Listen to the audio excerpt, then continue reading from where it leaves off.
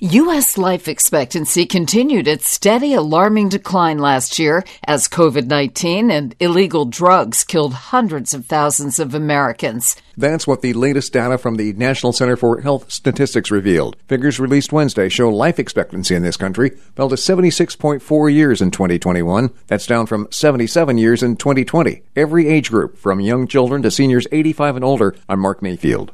For the first time, the FDA is approving a monoclonal antibody to treat COVID-19. Actemra was developed by California pharmaceutical company Genentech for the treatment of adults diagnosed with COVID who are in the hospital. It's already been approved for use in 30 other countries besides the U.S. Genentech says more than 1 million people have been treated with Actemra worldwide since the start of the pandemic. Health updates, Sarah Lee Kessler, NBC News Radio.